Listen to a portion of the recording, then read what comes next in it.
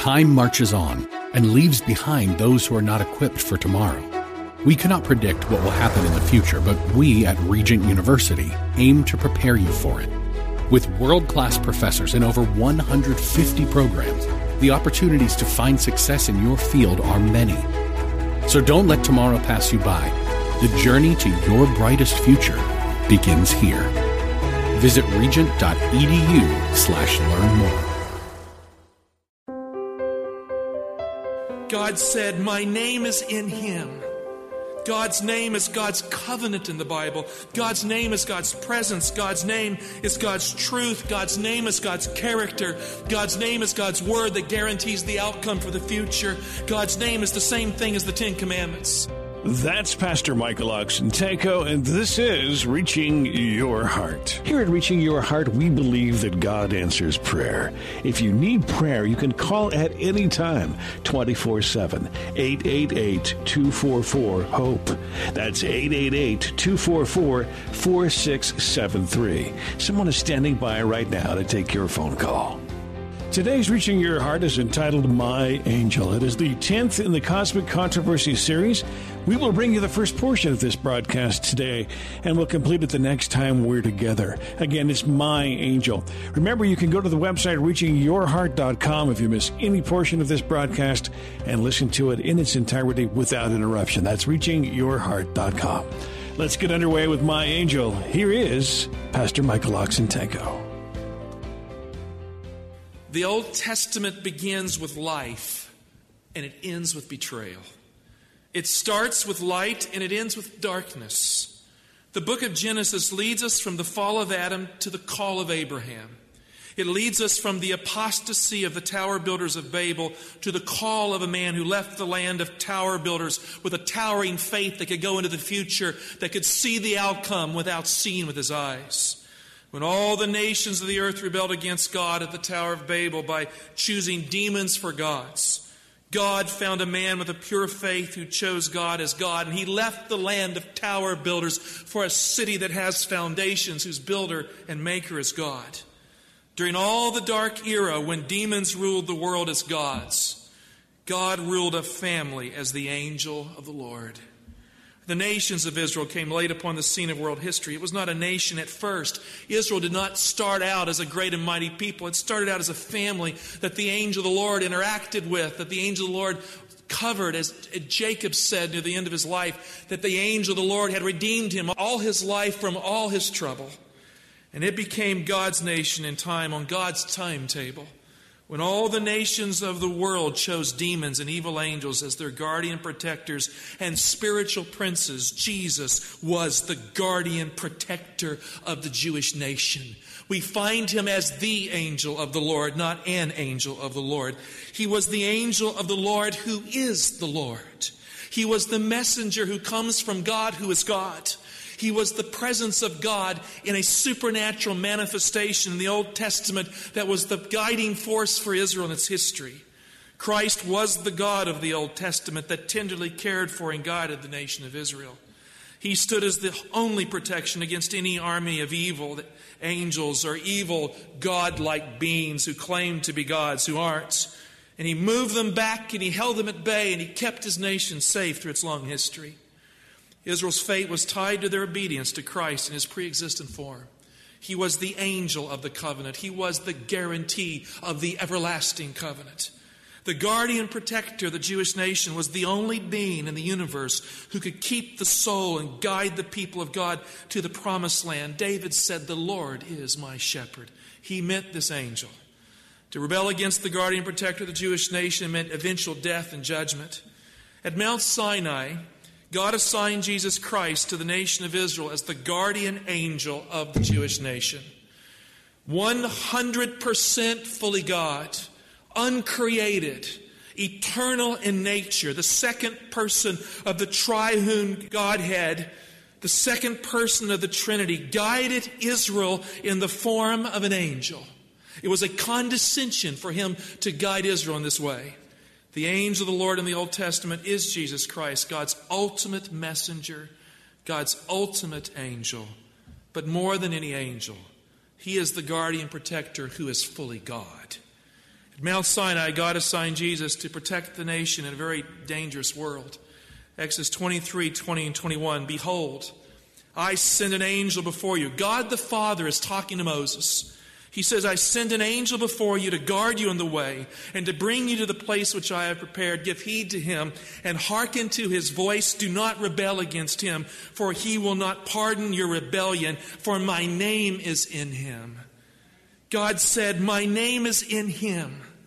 God's name is God's covenant in the Bible. God's name is God's presence. God's name is God's truth. God's name is God's character. God's name is God's word that guarantees the outcome for the future. God's name is the same thing as the Ten Commandments. The Ten Commandments go between your eyes in Deuteronomy 6 as frontlets between your eyes. The name of God in Revelation 14:1 goes on your forehead.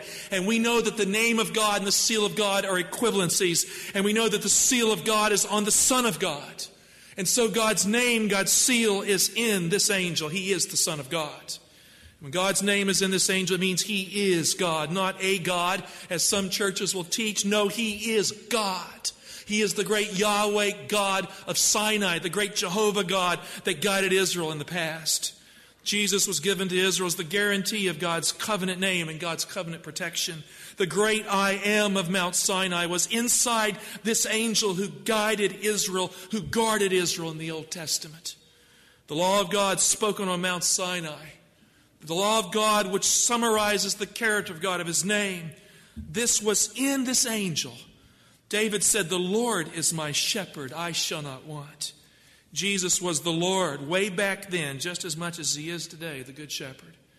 He was the messenger of the covenant who had the covenant deep inside him because he carried God's name by nature and by election. He was the unseen force and the constant voice that guided the prophets and spoke to them in time of need.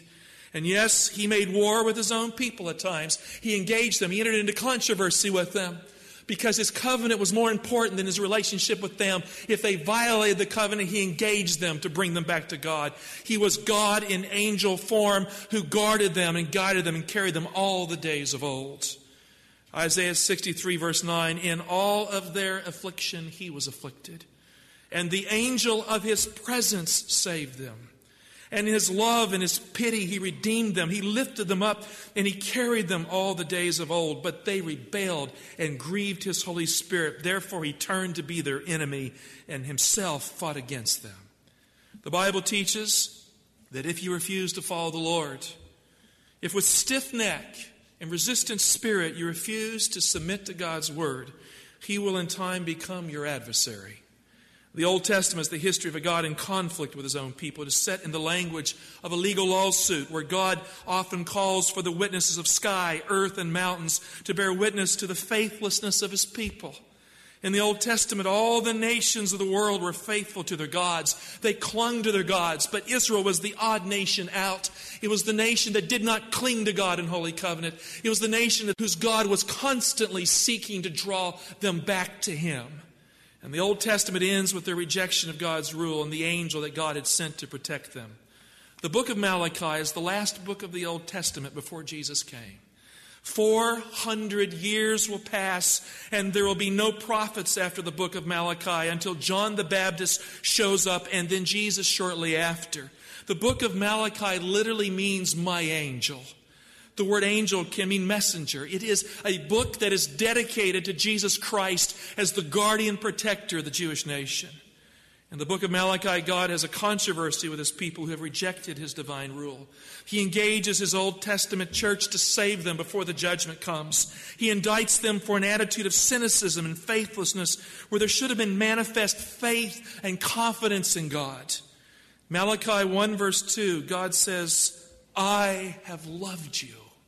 What an amazing way to start a book. God says, I have loved you, says the Lord, but you say, how hast thou loved us? I mean, have you ever said that in your life? Lord, do you really love me? You ever asked God that question? Well, dear heart, take your Bible out and look at that verse. It says, I have loved you. Is there any question in the Word of God that He loves us? There's none. He says, I have loved you, but you say, how hast thou loved us?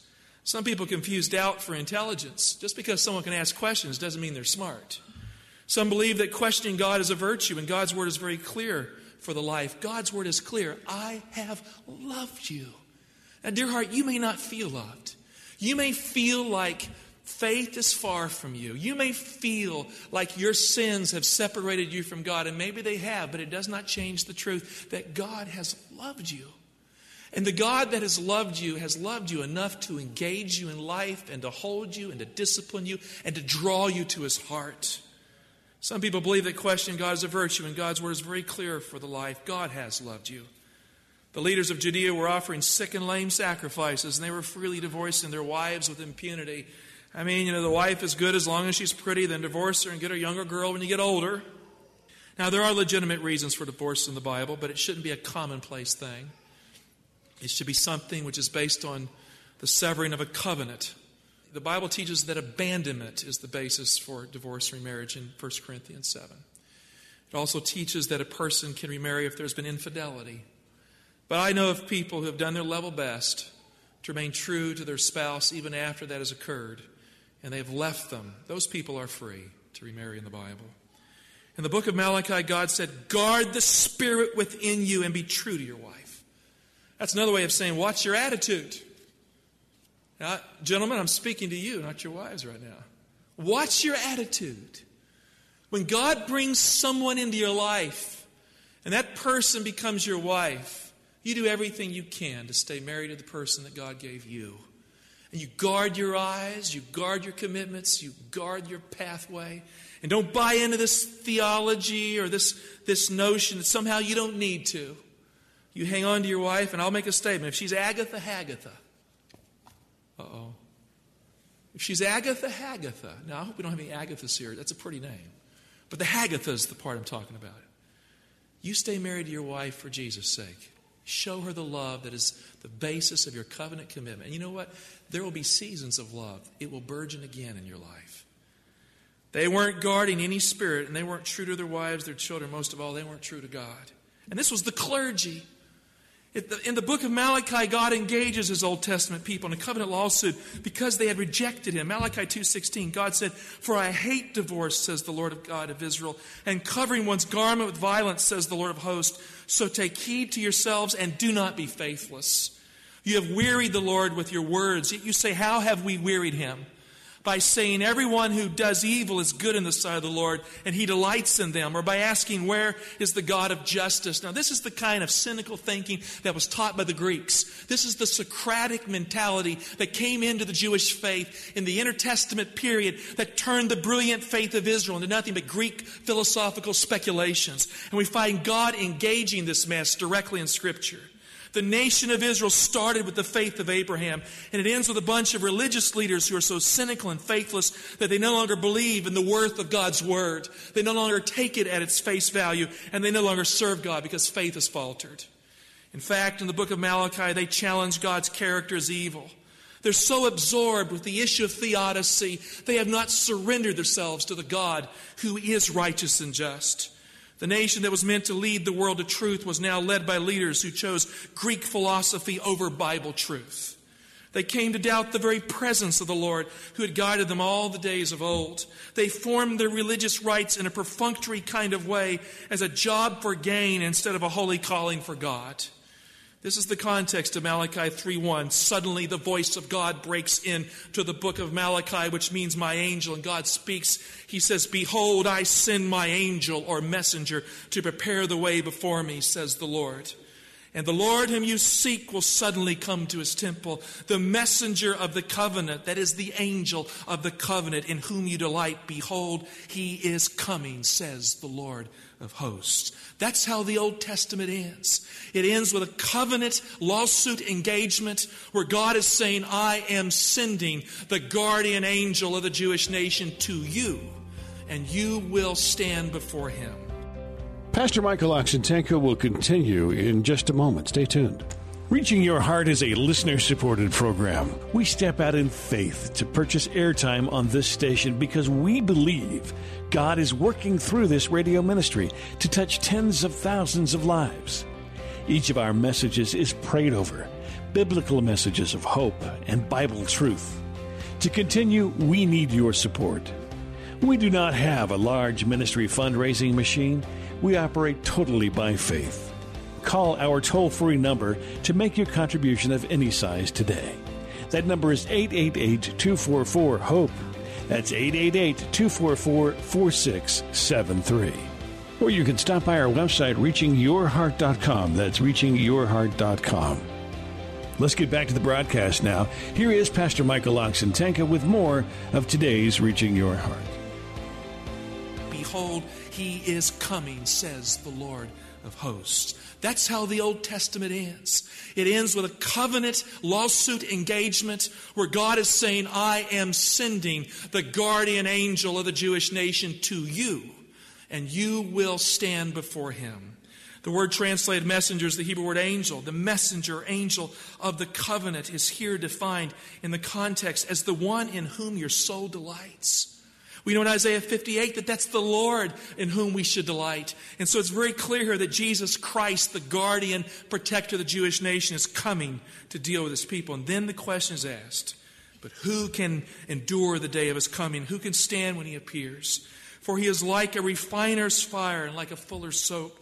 He will sit as a refiner and purifier of silver, and he will purify the sons of Levi and refine them like gold and silver till they present right offerings to the Lord.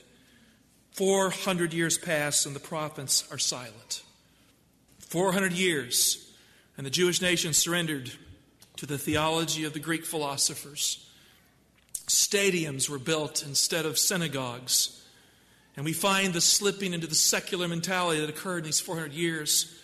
God can no longer speak to them in angel form and be heard. They have shut him out. In the 2nd century BC, the people of God chose Rome as the protector of the people in their famous peace treaty with Judas Maccabeus and the Roman Empire. And when they chose Rome, they rejected Jesus. The destroying angel of Rome, that evil prince in charge of Rome, which became Satan himself, became the ruler of the holy nation of Israel. The silence of the prophets was deafening, and the word of God was heard no more in the land. Then a voice of divine importance was heard in angel land. Something was heard in the realm of the unseen that broke the silence of history with the light of a new age. The guardian protector of the Jewish nation, so long forgotten. His voice silenced the prophets no longer speaking. It broke into his people's history as a human being. The word of God that every hurting heart needs to hear became the voice of a man and the desire of ages. God in angel form was heard no more in the ear of the prophets forever. The age of the prophets had come to an end. And the messenger of the covenant became a man who would speak clearly the mind of God in human language. And the spirit of prophecy in the Old Testament became the testimony of Jesus in the New Testament. The bad sacrifices of the sons of Levi were replaced. When John the Baptist saw Jesus walking on the banks of the River Jordan, John 1:29, he said, "Behold the Lamb of God who takes away the sin of the world." The old was passing away. Type must meet antitype. The voice of God became the voice of a baby crying in the night. And the angel of the Lord, the guardian protector of Israel, became the servant of the Lord, who is the Lord. Jesus is the condescension of God. From eternity, he was at the bosom of all that God is. He had no origin, no beginning. He condescended to appear within the universe as the Messiah cherub.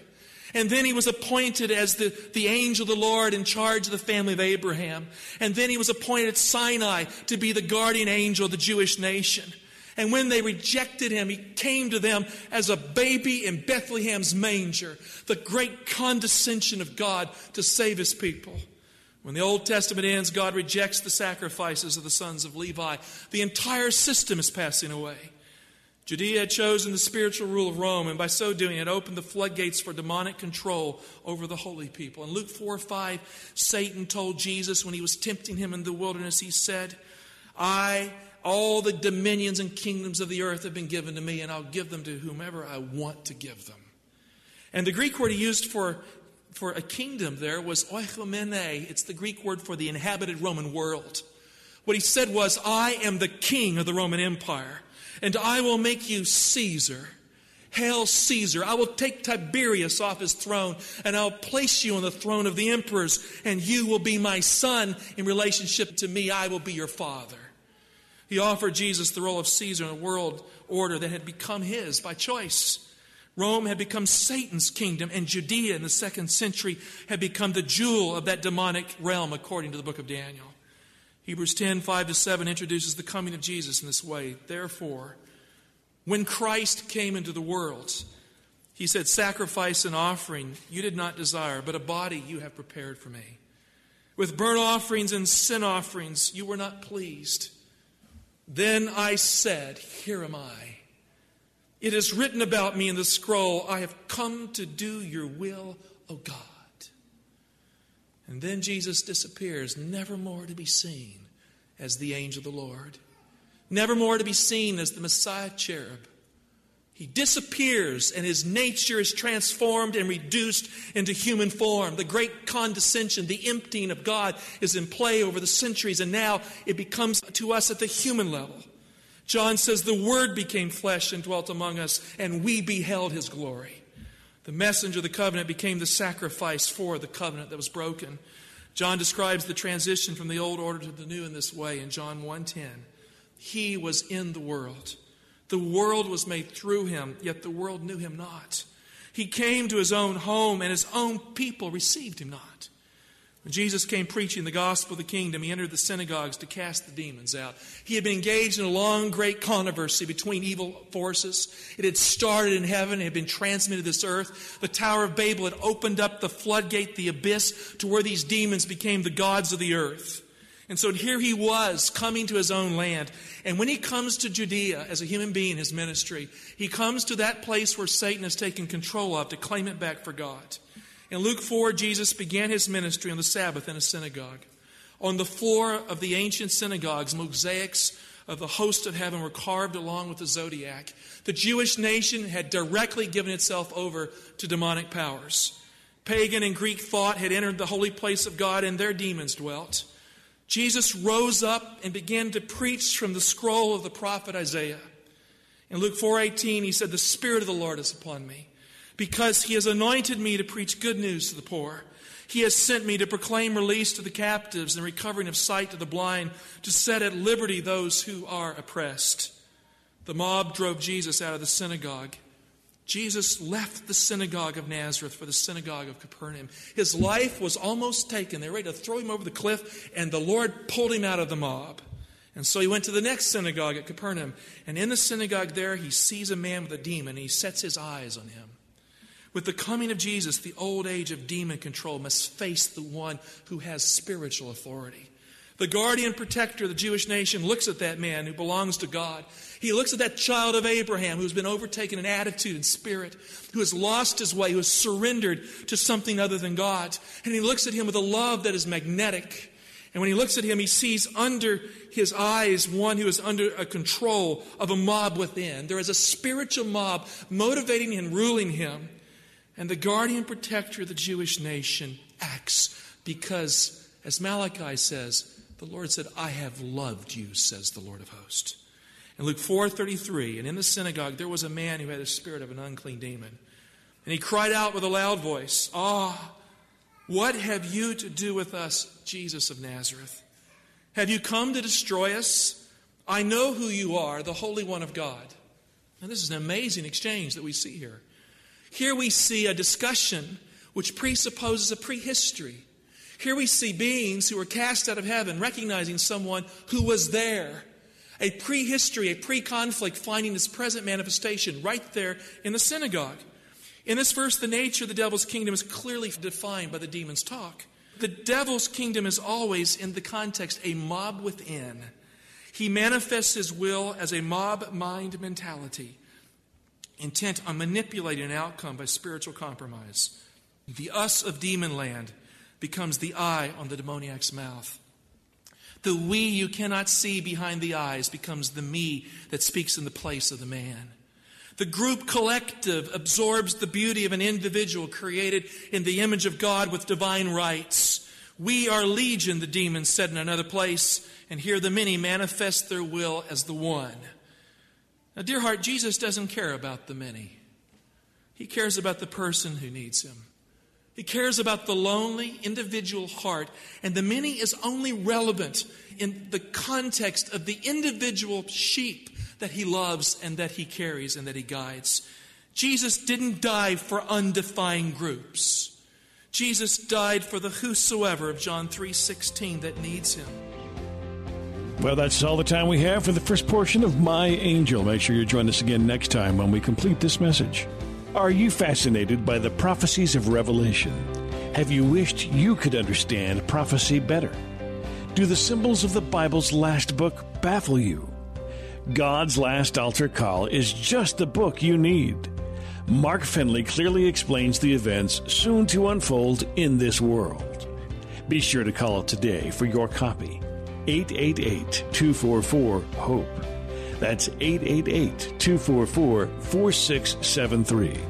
The book is yours for a donation of any size. Thank you for your generosity. Your donations keep this ministry on the air. Again, thank you for your support. 888-244-HOPE. That's 888-244-4673. If you would like to listen to this message again, it is available for you at reachingyourheart.com. Once again, reachingyourheart.com. There are many messages available along with this broadcast as well. Thanks for listening today, and as always, we want you to know that we do pray that God is reaching your heart.